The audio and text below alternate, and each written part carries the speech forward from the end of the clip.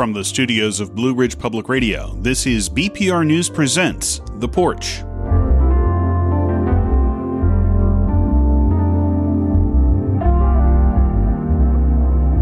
I'm Matt Bush, and welcome to the debut episode of the BPR News Team's new show. Why The Porch? Well, that's the place where people gather to talk about all things important and maybe some things that are just a little less so. And that's what we'll be doing on our program, bringing you in-depth interviews, conversations, and discussions with newsmakers, personalities, and community leaders in our region. In this particular moment in history, we believe it's vital to give ourselves more time to hear about what's happening in Western North Carolina and Southern Appalachia. So thanks for joining us.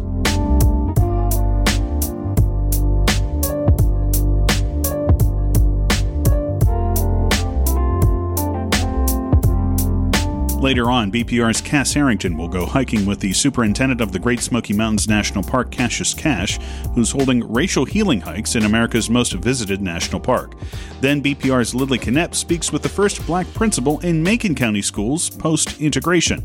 But first, North Carolina will be one of the states that decides this fall's presidential election, plus which party controls the U.S. Senate. It also has one of the most watched gubernatorial elections in the U.S. this fall, plus every seat in the North Carolina General Assembly is on the ballot, as well as the Council of States, seats on county commissions, city councils, town aldermen. You get the point. North Carolina is first in the country in this respect. It's the first state to mail-in ballots that have been requested by voters. They go out Friday, September 4th, and because of the pandemic, requests for absentee mail-in ballots this year in North Carolina are more than 16 times greater than at this point 4 years ago. I chatted over Zoom with Buncombe County Elections Director Corinne Duncan about all things mail-in ballot. So in 2016, we had about 7,500 requests total. So that was for the whole election. Now, currently, with about 2.5 months left before the election, we've already received 25,000 requests in just Buncombe County. So a very large increase. Right, and we're hearing statewide it's about 15 times more at this point. And that's just before mail-in ballots actually get mailed out. So for those who have already requested it, we'll start with them. What should they expect? The ballots are going out on Friday, September 4th. So what should those who have already requested a ballot, what should they expect in the coming weeks? So first, thanks for pointing out the request process. So in North Carolina, you must request an absentee ballot. There's no ballots going out to everyone in the state. If you want an absentee by mail ballot, you need to request one.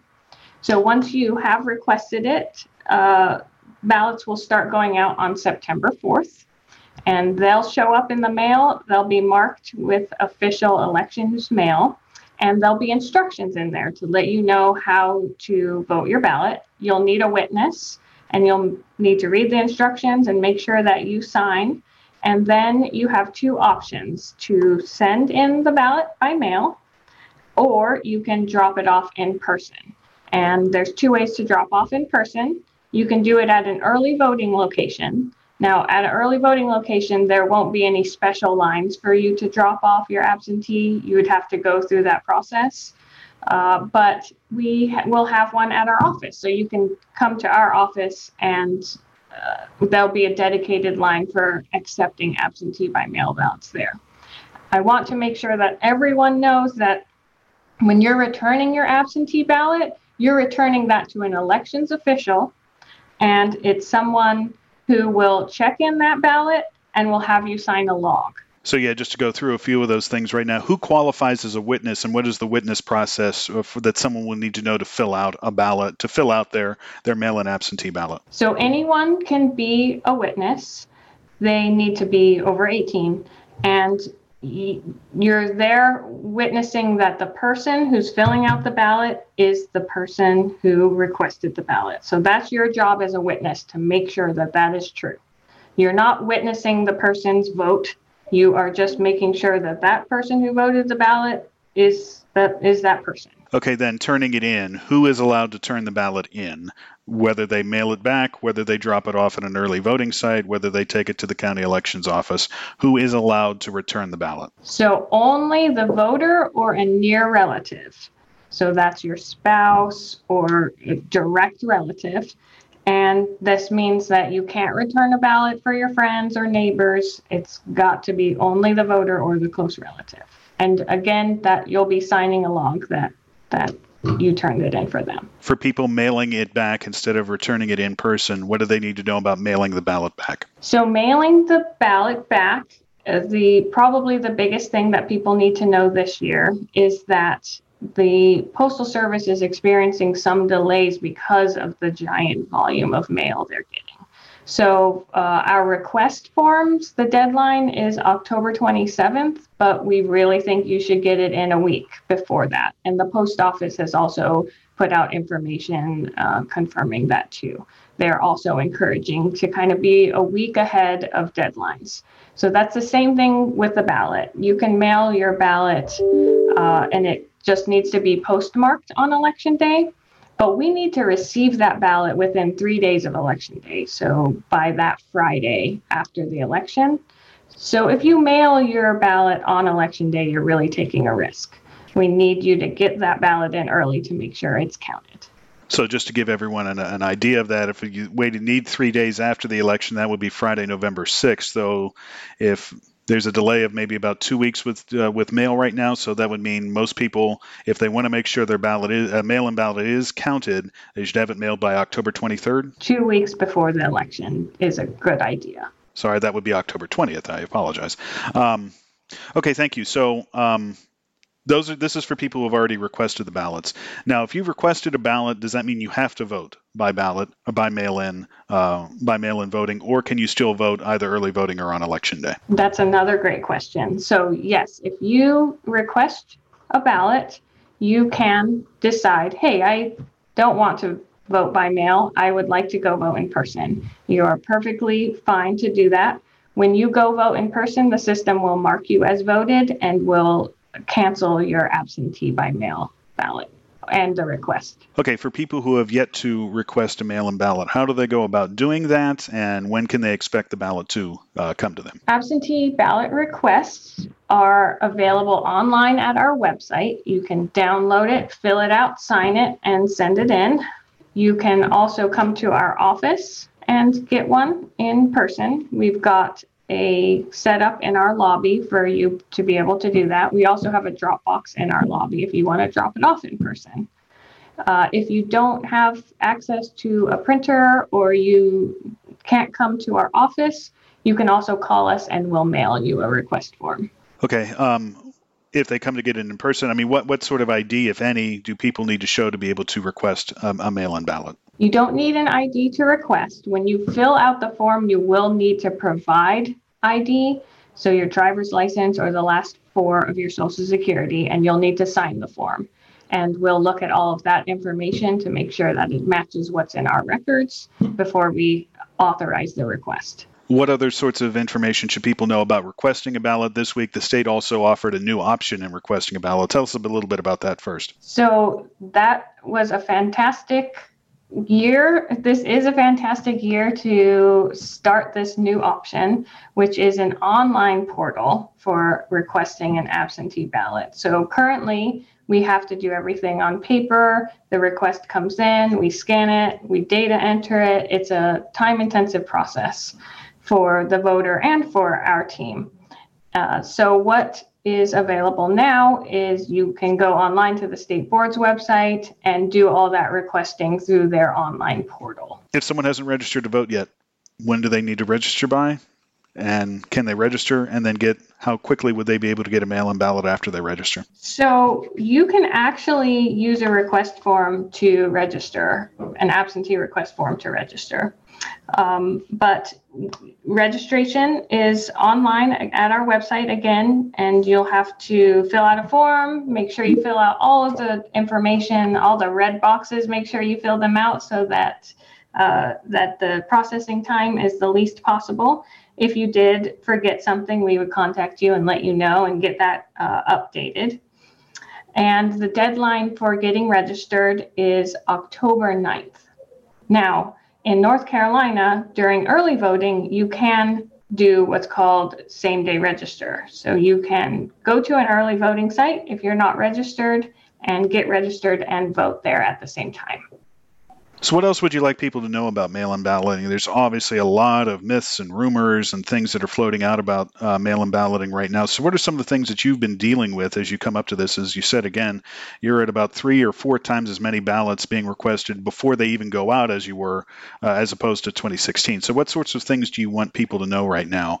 And what sorts of questions have you been getting as this process has gone along? So yes, it's a very large increase in volume. I'm very happy that North Carolina has so many options for voting so that we can be responsive when there are new challenges. 2020 has definitely brought a few to us, and we have been able to respond. So that's fantastic. Yes, the volume is big, and that's okay. We are have expanded our team to be able to handle these requests. But they are a lot. So previously, you would be able to file your request. We'd be able to process it that day, and you could call us and check on it. And it's taking us longer. So we're wanting everybody to be patient. The other thing is that a lot of groups have been sending out absentee request forms in the mail, and it's perfectly legal for these groups to be doing that. They're just trying to help get out the vote and have show what types of options there are for voting. But if you have filled out a request, you don't need to do another one. One request is all that's needed. And those ballots will start going out on September 4th, and we'll process them as quickly as we can. We're expecting that if you've already submitted your request, that you should get your ballot within 2 weeks.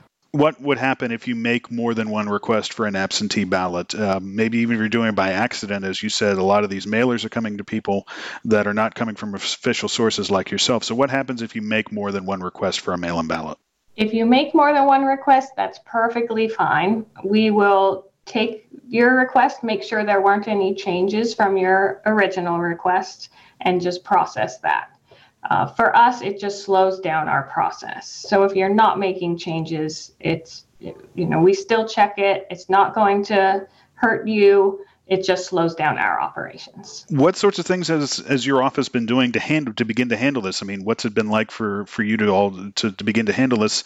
Again, for about roughly 4 times more requests before you even start sending them out. And North Carolina is the first state in the country to send mail-in ballots out to voters. So how has your office been beginning to handle this crush? What's been very different about 2020 for you? Obviously, 2020 has been very different for a lot of people, but what's it really been different for your office? So the main difference, of course, is just the volume. And so we've really had to expand the number of people who are helping out. So we've got a much larger team this year. And the portal, I think, will help a lot with being able to process that volume. So having more people and having the portal were the big changes this year to help us with the volume. You're already beginning now to look for people who will help for early voting and on Election Day, and some other things, some people with volunteer opportunities and other opportunities to help your office. So what sorts of ways can people help your office this election? Thank you. So as far as helping as an election worker, there's several ways. The first is a poll worker, and we have 2 types of poll workers. We have early voting, which is a 17-day commitment in Buncombe County at 6-hour shifts.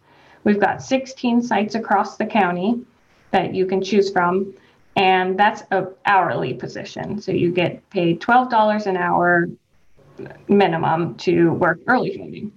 On Election Day, we also have a need for poll workers, and that is a very long shift. So you're going to be working from about 5:30 in the morning to at least 7:30 at night. If you're a chief judge, you'll come back to our site and you'll check in all of those supplies. And usually we finish up at about 11.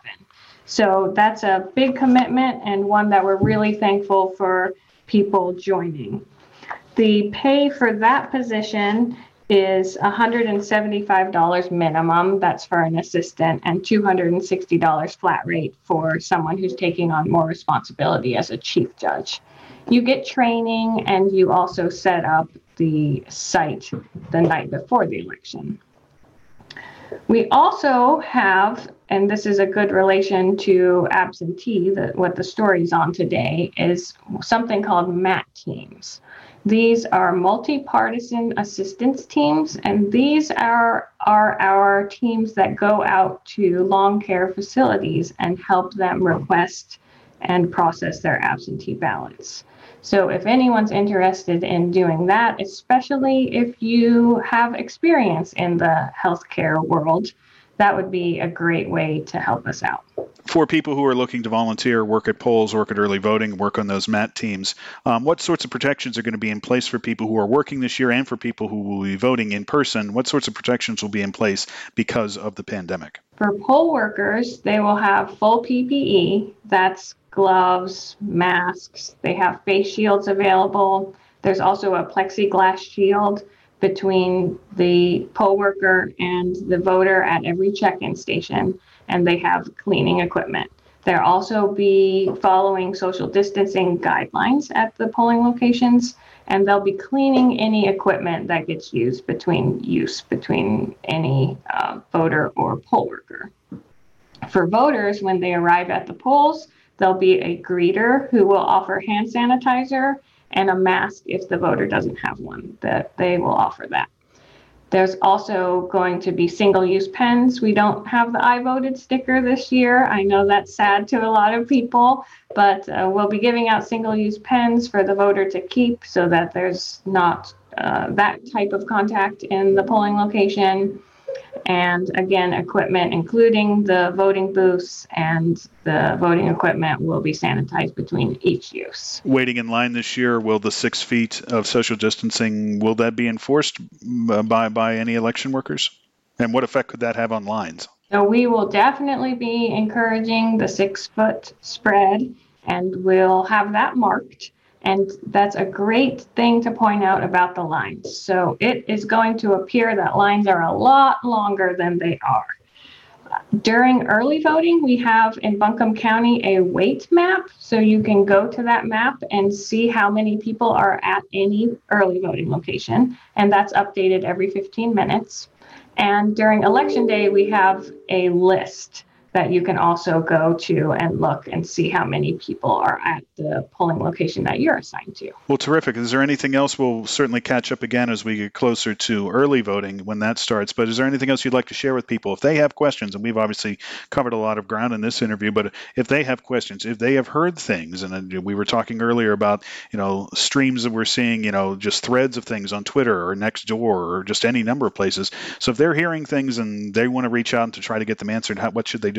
Misinformation is a fantastic topic to go into. And the thing about it is there's all kinds of groups doing all sorts of things, malicious or not, that may have information that's incorrect in it. If you are unsure, go to the source.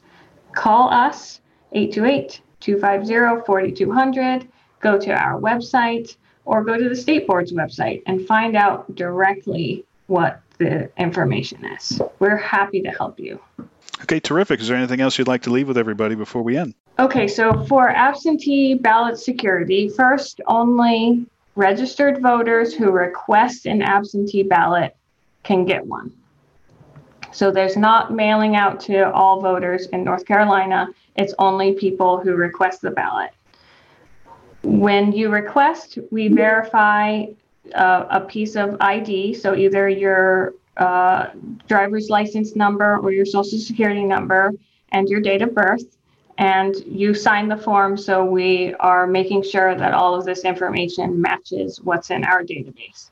And that's just for the request. We also do this when the ballot's returned. Fraudulently completing even the form, let alone the ballot, is a Class I felony. And we no longer publish who has requested absentee ballots. Voters are marked in the system once they have voted their absentee ballot so that they can't go vote in person on early voting or on election day. And vice versa. If you choose to go vote in person instead of voting your absentee ballot, you'll be marked accordingly. The state board also has investigators just for this purpose. So they're looking for anomalies and any aberrations that might clue into the fact that something's going on. And at the county and state level, we do extensive audits. So during the voting process, we're auditing, and after, there's a period called canvass that happens from election day until 10 days after, where we take time to make sure that everything was conducted correctly.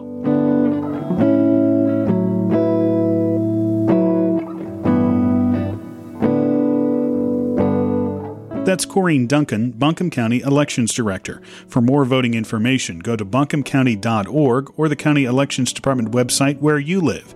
The state site is ncsbe.gov, where you can register to vote, request a ballot, and look up your own voter profile. Again, that's ncsbe.gov. We'll have Corinne on again before early voting starts on October 15th. One of the election's voters in western North Carolina will decide this fall is the open seat in the 11th Congressional District. The major party nominees in that race, Republican Madison Cawthorn and Democrat Mo Davis, will hold their first debates Friday, September 4th and Saturday, September 5th. The only place to watch them live is on the Blue Ridge Public Radio Facebook page, as we are partnering with our friends at Smoky Mountain News and Mountain Express for those debates. They start each night at 7:30.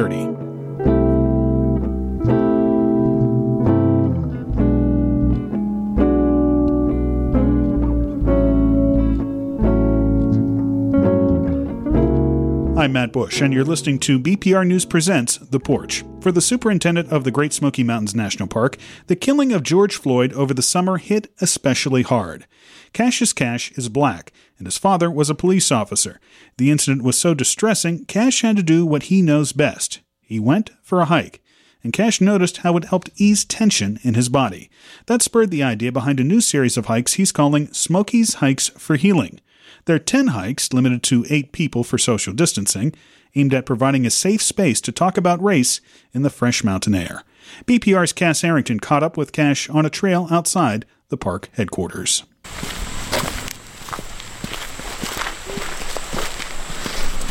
We'll walk into one of our little popular trails here because it's right by the headquarters. It's called Cataract Falls. Just a nice way to be able to see some water features and also have the visitor center close to you in case you need to pick up something or that kid has to go to the bathroom. You know how that goes. What we're going to be doing is talking about what's affecting us all these days, and that's race and race relations. You know, with what we've been seeing unfold on national television, you know, about people of color, unarmed black people getting killed in encounters with the police, is depressing within itself, right? As I would just say, as a human being, but more particularly as a African American here, we came up with the thought of race and race relations, and why not have these crucial conversations in one of the more diverse ecosystems in the world, and how we use and how species of all different backdrops and backgrounds need to come together to make this beautiful place that we call the Smokies. What's even more so tugged at me as we were watching this unfold is my dad is a retired police officer, and I know the jobs that they have to do. And so to see this play out as an African-American male and having a father and 2 brothers that serve as police officers, I was at a conundrum. And I needed to get out and unpack this, what we're living through right now. Again, with COVID keeping us locked in for so many weeks and months, and now where we're having a total concentration of these events play out on national television. So I hiked in the park, and what happened is I found myself being restored, being able to look at different perspectives in a different way than I did. And what happened was what I always share with people is that you always come out of the woods better than when you went in. And that's exactly what happened with this incident here. So I said, wouldn't it be great to have people from our community to experience the same thing? And we already know what being in a natural world does for you spiritually and physically. And so we thought this would be a great backdrop to talk about a very sensitive and long-standing conversation that's happening in this country here. We did a hike over in North Carolina along the Appalachia Divide Trail, going from Purchase Knob to a resort called the Swag, and that's about a 1.5-mile hike. Got some little hills in it, but nothing too strenuous. And it was amazing to see 10 strangers come together and leave as friends, and that's exactly what happened. But the hike is part of the journey, right? And being able to digest or prepare for these conversations that we had, and that's exactly what happened. Is we had some very transparent, forthright conversations from people from all walks of life, and that's what we're trying to do here, is to create these cohorts of groups that are wanting to begin their journey or continue their journey, and how they can make their communities better. You know, when we were seeing this play out, I was asking the question, where are we as a country when it comes to race and race relationships? And I even boiled it down to East Tennessee and West North Carolina. Where are we with that? And so at the end of the day, my parents were able to tell me about the Civil Rights Act in the 60s, which is when I was born. And my feel is when my grandkids come, I want to be able to say, what did we do during this very historical point in time? And I want to say this is what we did along with the community members of East Tennessee and West North Carolina. So this was prompted by all of this, the conversations about race and police violence in the country, largely stemming from George Floyd, that was widely publicized, still being discussed. But this concept of racial healing in nature, had it been percolating in your mind for a while before? It had not. As I said, I was hiking on Forney Creek Trail, as a matter of fact, in North Carolina, and I just found myself feeling better. It was like a phenomenon that was happening to me, and just how much more relieved I felt to be able to think clearly, a lot more clearly, away from TV, away from all the things that stimulate other thoughts, and just be out and really focus on one thing. And in that particular hike, I was thinking about what's happening in our country. And again, I just realized in this self-awareness piece of, I'm feeling better about, I'm feeling more optimistic. I'm feeling about what can be my part to making the place better. And that's how this came into play. So what exactly was going on in your mind, or even manifesting in your body? Because that's what anxiety and stress and emotions can do. Right. In that moment when you decided, okay, I need to go for a hike. Well, I know I have high blood pressure, right? And I know when my body isn't at its best. And I felt that starting to take a toll. And so I've always said that hiking in the park is good for the mind, the body, and the soul. And so I went back to what I was familiar with. And so sure enough, that's what happened going through the park. And, you know, doing some more research too, you know, we're doing something I hope will make things better. It's making me better as an individual, understanding different perspectives. But I was able to go back and look at the history, the administrative records of this park. And there was a superintendent by the name of Overly. Last name is Overly. He was the 5th superintendent here at the park. Served from 1958 to 1963. And what it says in our records is that Superintendent Overly heard about African Americans not being able to rent a hotel in Gatlinburg. And he called in all the hotel owners, all the motel owners, and said that if you don't change your posture and how we treat African Americans, I'm going to build a hotel inside the park. And that was very significant, because this park was always created in a way that it will allow the outside communities to benefit, not compete with. But he was so much a believer in equal rights and treating people all the same.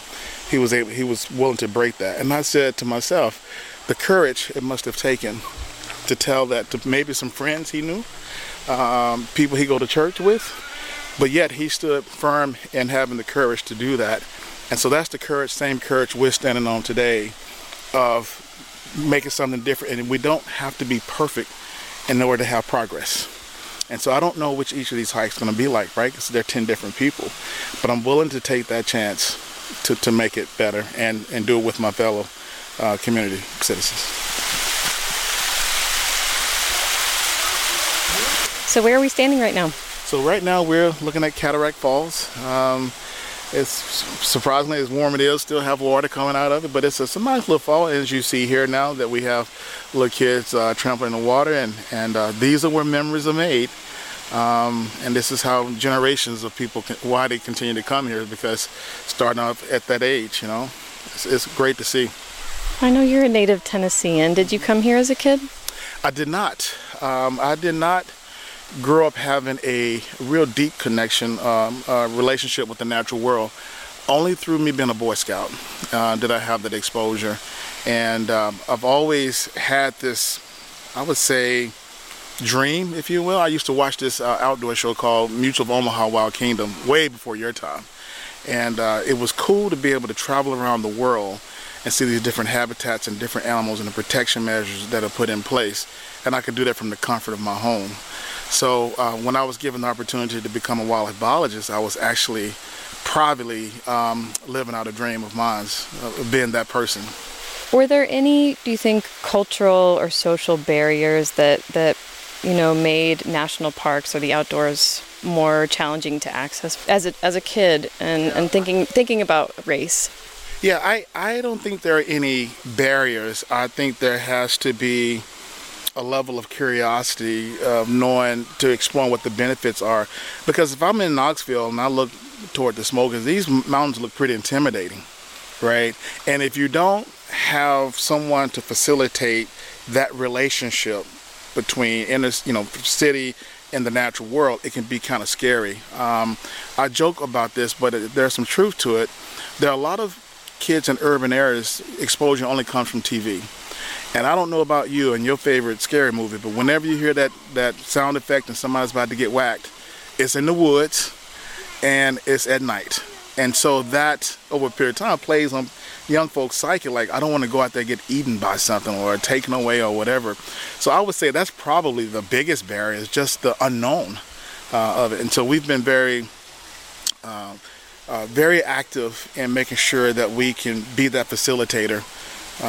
During the 2016 centennial, I hiked 100 miles in the park, and every mile I made sure I had a young kid with me that had not been in the park, so that they could remember that, and also to facilitate that relationship. And it was amazing what those kids come out being better than when they went in, about how they viewed nature. And it's very soothing, I'm sure, for them to see see your face and your welcome hand extending them to a place that might be uncertain or scary, but they can identify with you. Exactly. And I think it means a lot to kids to see me in this uniform, because as the old saying is, seeing is believing. I didn't see African American or a person of color walking in a flat hat, and so therefore most of my young life I didn't even know this was a career opportunity that I could pursue. And so if people young folks decide not to be in this occupation, at least they know they can. And for that, I'm grateful to be that person, to be able to show what opportunities that are in land management organizations. Well, the hat looks good on you, I have to say. Well, thank you. Thank you. So on the hikes you've led so far, take us there. Like, what were some really touching moments that you witnessed? Well, what we talk about, we agreed that we would keep confidential, but at the beginning, as our icebreaker, we talk about what things are we bringing to this hike and what things do we want to leave behind. And to open up with those kind of conversation, really, it gets real about what people are bringing and what they want to be better at, and just being a better them. We talk about these spaces that we're going to create may not necessarily be safe, because if you say safe, that means that you won't be uncomfortable. But we will create a space that's brave, right, for you to speak, your piece or speak your perspective in that, while being uncomfortable, because that's where growth happens. And we all know that you're never growing if you're always comfortable with that. So we go through several exercises that invoke thought, and some thoughts are the same and some differ, particularly around race and race relations. And then at the end of that, we make commitments on how we're going to continue our journey in being a better person, how they're going to make their communities better, And that's the challenge. And I share with the group, me personally, every job I've been in, I've been working for the government for 29 years now. And every job I've had, I've been the first or the only. And I tell people that that's great because I feel that I may be allowing opportunities for others. But at the same time, it's not always a comfortable position to be in, to be the first and the only. It's got to be exhausting some days. It is. But I tell people over time, history shows that it's worthwhile. And I feel for us to be the first to do something like this, it's a little bit uncomfortable, but it's my goal, it's my desire and hope and prayers that this will be worthwhile at the end of our last hike here. So before you came to Great Smoky Mountain National Park, you were the superintendent of Boston Park. Boston National Historical Park. Did coming back feel like, or coming to Tennessee, did it feel like a homecoming? Were there mixed emotions? What was it like for you? Yeah, so, I started off as a wildlife biologist, and going into a cultural park like Boston, where it talks about the birth and founding of a nation, is an incredible story. And not only is the story incredible, it's about the people that were involved in that story, which makes it much more rich. So that was a new love I found in talking about these stories. But coming back to the Smokies, or coming back to a natural park, it's like coming back to my first love. And I really feel that no matter where you are, there are stories to be told. And we are expanding those stories. Like right now, we talk about, of course, the indigenous people that were here on this land, and we also talk about the settlers that lived in Cades Cove and places like that.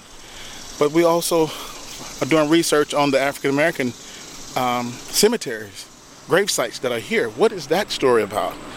And so we're expanding that story, and that's what we consider to be anti-racist, if you will, from a land management standpoint, is to tell the stories, the entire story of a landscape or of a cultural site. And who knows, the people that now will see themselves in this resource in a different way than they previously did may want to take up arms and be part of protecting it because they see themselves in the story. And I always tell people that,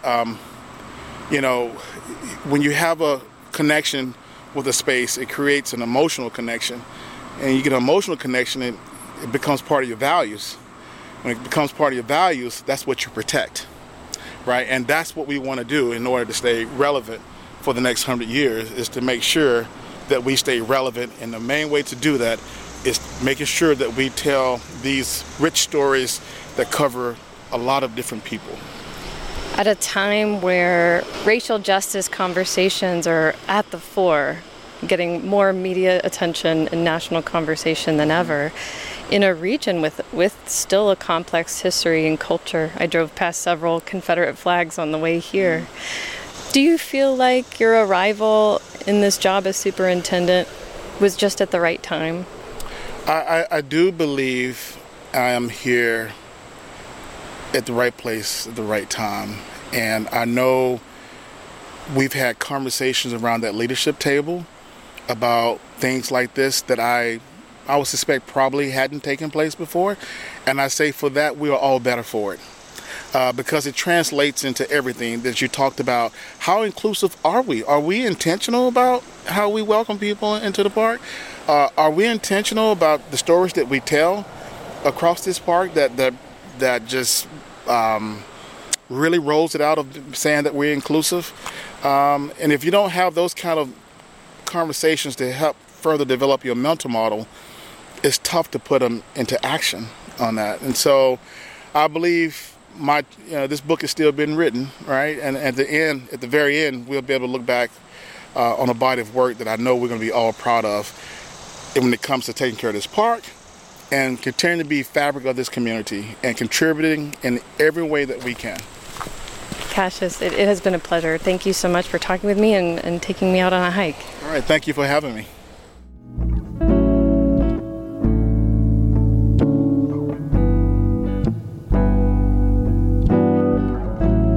That's That's BPR's Cass Harrington hiking and talking with Great Smoky Mountains National Park Superintendent Cassius Cash. If you missed any portion of today's program, you can listen to it anytime with the free BPR mobile app or through Apple or Google Podcasts. This is BPR News Presents, The Porch.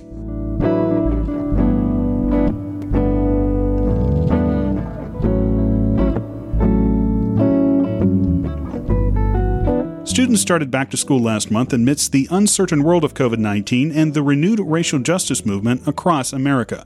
Franklin resident Shirley Parks remembers her own uncertain days as a student during integration in Macon County, and much later in 2011 as the first black principal in Macon County schools since integration. BPR's Lily Knepp spoke with Parks as she sat on her front porch. I listened to the board meeting last night, and either way, you can't win. I'm glad that I'm not have to make those decisions right now, but I think our board and our superintendent, they're trying to do what's best, what they can. You know, their hands are tied in a lot of things, but to keep our students and the faculty safe, you have to go by these guidelines. And it hurts the students not to be in school, but I feel like the teachers are doing the best they can. I have a very good friend that's a teacher, Laura Brown. She teaches at Cartuga J, and she loves her students. She loves to teach, and she said, they're struggling. So you were the first black principal in Macon County after integration, but you were actually in school in Franklin when the schools were still segregated until third grade, I believe. Yeah. What was that like? The transition with the other school, it was all I knew because I was there in first grade and second grade. And we had 3 different classrooms. There was first grade through 4th, and then there was 5th through 8th, and then 9th through 12th. We had one teacher, and we might have been behind it a little bit, but it was good times. The transition into the integrated school in the East Franklin, and it's ironic because I ended up principal at East Franklin. And that's the school I was integrated into, which when I think back was horrible as a young child and a black child and going into a school and being the only person of color. And the kids would, they didn't understand. They just listened to what their parents say, and they would call you the N-word. And I think that's kind of where I first learned the N-word. But I was very shy. So that made a difference. I was one of 10 children. And so my older and younger brothers and sisters, they would take up for me because I was very shy and I'd cry. But it was difficult. It was very difficult. And when I think back on it, it was not a good time. Over time, it got better. But I think the worst thing was when they integrated the schools, they put like one black kid in each class instead of putting some of us together so that we would have friends or somebody we knew. So I think that was bad that they did us like that. Right now, everybody is talking about racism and racial justice in America, and I do hear from some people in the community that they don't think that, racism existed in Macon County or in Western North Carolina, before right now during this very political moment. Well, a lot of people refuse to see that. And some people, they think because there wasn't a lot of problems, because they didn't walk in their shoes. I remember racism. It was still in high school when my daughter was in high school, when my son was in school. It is still around now. And people want to close their eyes. They had to be deaf and blind. But a lot of people, they just don't want to own that, or they look at it in a way, well, we didn't have any problems. Yeah, as long as we stayed in our place. And when I say, place, they everything was fine. But if you stepped out, then you had some problems. I remember as a little girl going to the out there with the fairgrounds. There was a little playground, and my sisters and I, we were on the little equipment out there playing, And this man made us get off, told us we were too big to be on it, and had some other little white kids that were same size as we were, let them play on it. And I remember in the movie theater, we could not sit with the white people. We had the top balcony, which were the best seats. They didn't realize that, but that was separated. And in town there were colored water fountains and white water fountains. And so I don't see how people can say there was no racism. They try to say separate but equal, but that's not true. Even in our segregated school, we had old textbooks that would come down from the white schools, and we had to pay a fee for those little books that were already used. You open up your book and there's all these names of other kids in there. So, we just kind of got the hand-me-downs. But anybody that says there was no racism in Macon County, they need to go back and talk to some people and look at history. I was reading, I don't know who wrote this article in the Franklin Press about did a report on slavery, and they said that when they talked to the slaves said that the masters treated them well. Well, what else? What's the slave going to do with you got Uncle Tom standing here, Mr. Tom standing here, and you're going to say, oh, no, he's mean to me? Of course they're going to say, oh, yeah, everything's fine.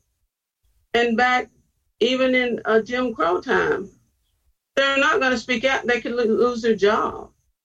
And so, it was alive and well, and it's still alive. Yeah, and I mean, just to give people some context, how old are you now? How old am I? I'm 63. I forget. I turned 63.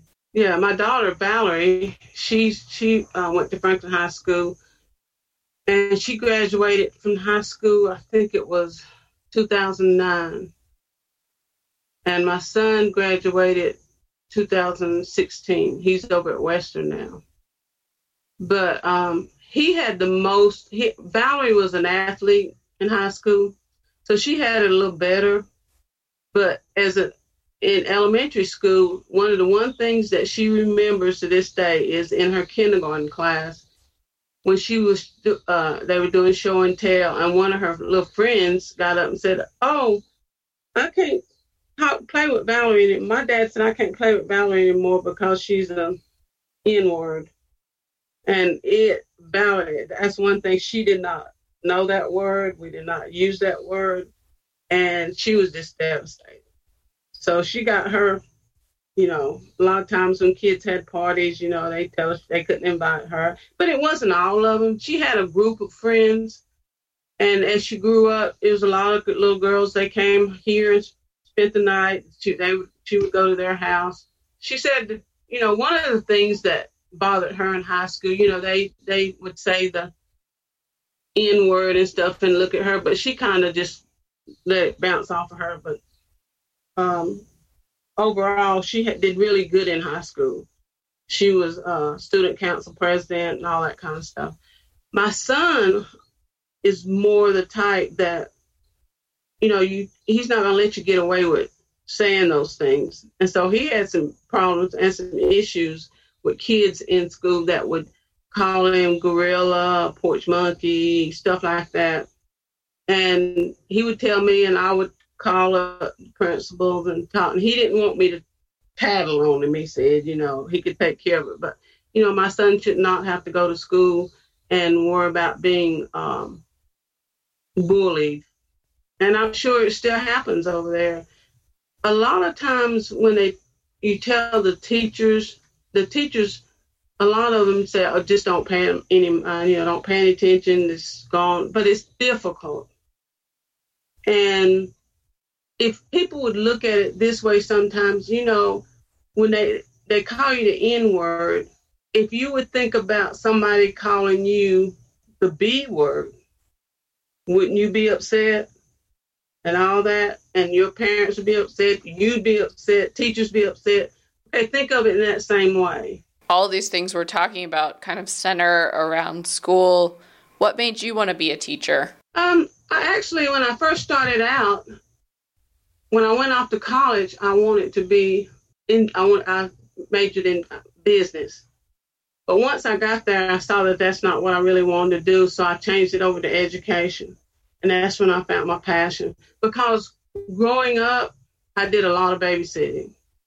That's how I made a lot of my money. I babysat different people, kids. I always babysat kids. Even when I got to college, I babysat for the professors. While other kids were out having a good time, I was at the professor's house babysitting their kids. And so, my name was passed around because they really liked me. So they would come and pick me up from college at my dorm and take me, and I'd go keep their kids, and they'd bring me back to the dorm. So that's how I made money there. But it's just something about the joy I felt when I was working with students, and just the little light. I know this kind of, everybody says it's a little light bulb go off, but it's just a passion that I have to help children, to work with children. And I love them, and they're the best little people. And when I think back on my teaching days, those are some of the best days of my life teaching. And after I retired, I did go back and do a interim for a teacher, and she had first grade, and I enjoyed myself. I mean, it was just, I went twice. I went one back and did a first grade, and then I did a third grade, which is my favorite grade of all. But we did so much in third grade that we had so much fun, so much. When I taught it in a fun way. And I also taught them manners. We studied etiquette. It wasn't on the curriculum, but we studied it, and we'd have a little etiquette party and all that stuff. And now when I see kids, I just talked to one at, I think it was Bilo's a couple of days ago. He said, "Miss Parks, I remember when you used to teach me and you taught etiquette." He said, "And I have the best table manners now." And that's one thing they remember about me. So if that's it, if they can learn to keep their elbows off the table and the napkin on the lap, they were good.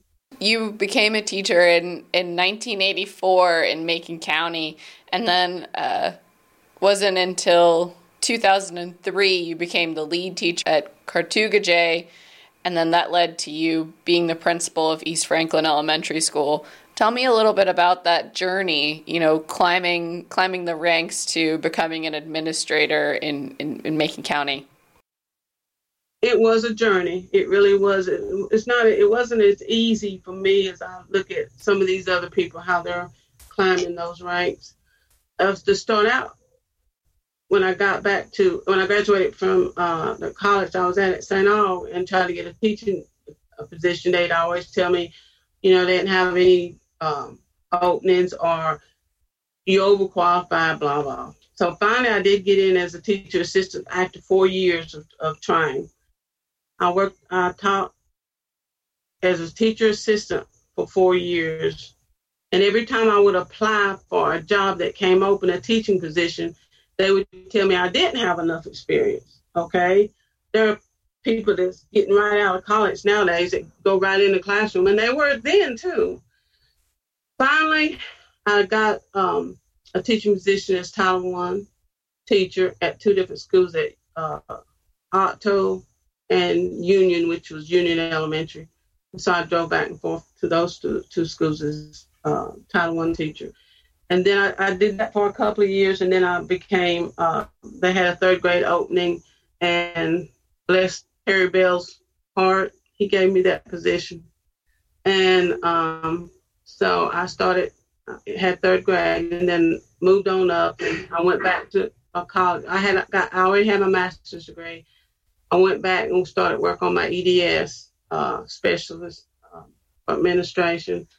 And then when I was at Cartooga J, and they had an opening for a lead teacher, and I applied for that. That wasn't easy. They told me I had to get my bus license.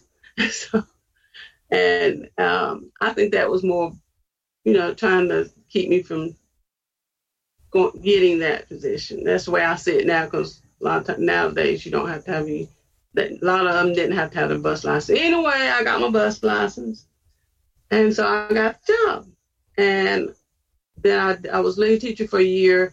And then the next year, we had a new principal, and I applied for that job, but I felt like I wasn't really ready to be head principal right then. And so Jan Gann came in as as principal, and I learned so much from that lady. She was wonderful. She made sure I knew what was going on. She, let me lead things.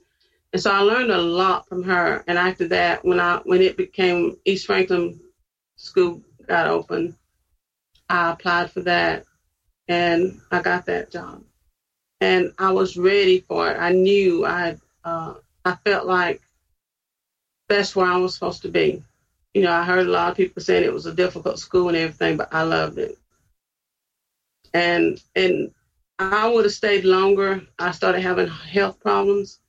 But when I look back at that school at East Franklin, I had a good year. I had some good years. But it wasn't an easy. Back when I was trying to get in as a teacher, I had to go through the EEOC and the NAACP. And so those are journeys, that's something I didn't want to take because I want it to be hard because of me, of my abilities, my skills, what I had to bring to the table. But they wasn't seeing that, so I had to, get reinforcements. Do you have any advice for people right now? I know that kids are being sent home from school. There's a lot of racial justice movement in the United States is still going on and still moving forward. What do you want to say to people? Well, with the pandemic, I think we need to be patient and we need to be safe. We need to follow the guidelines that's out there for us to be safe. As far as racist stuff, I think we need to speak out. If you see something's wrong, speak up. Stand out. Don't just stand back. If you don't say anything, it's going to continue. And I think our young people are going to pick this up. It's going to be up to them to change the way things are going now. And I think that needs to start in the schools, teaching. Not only, shouldn't just teach slavery in school, teach other things, how, about the people that made a way to teach the real history, not just part of the history. It's a shame for history. When you look at the white people, it's their shame for history. But it wasn't the people that's here now that had happened, but it happened. And they need to acknowledge that. And we're going to have to go from there. And our people are going to have to get out and vote. We need real leaders in our government. And the only way we're going to do that is to get out, vote. We need to listen and not just vote because of somebody's color. We need to listen, really look and see what they're saying and what's going to help us and make us all move forward. Because right now, I feel that we've moved backward.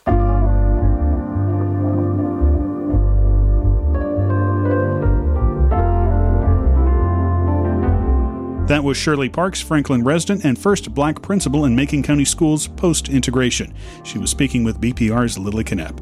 And that brings our first episode of The Porch to a close. Thanks so much for joining us. The BPR News team is Cass Harrington, Helen Chickering, Lily Knapp, Matt Piken, Corey Valancourt, and myself, Matt Bush. You can listen to this entire show, plus all our other work, with the free BPR mobile app through Apple Podcasts or Google Podcasts, and at our website, bpr.org. And follow us on Facebook, Twitter, and Instagram. We'll hang out again very soon on The Porch. Take care and stay safe.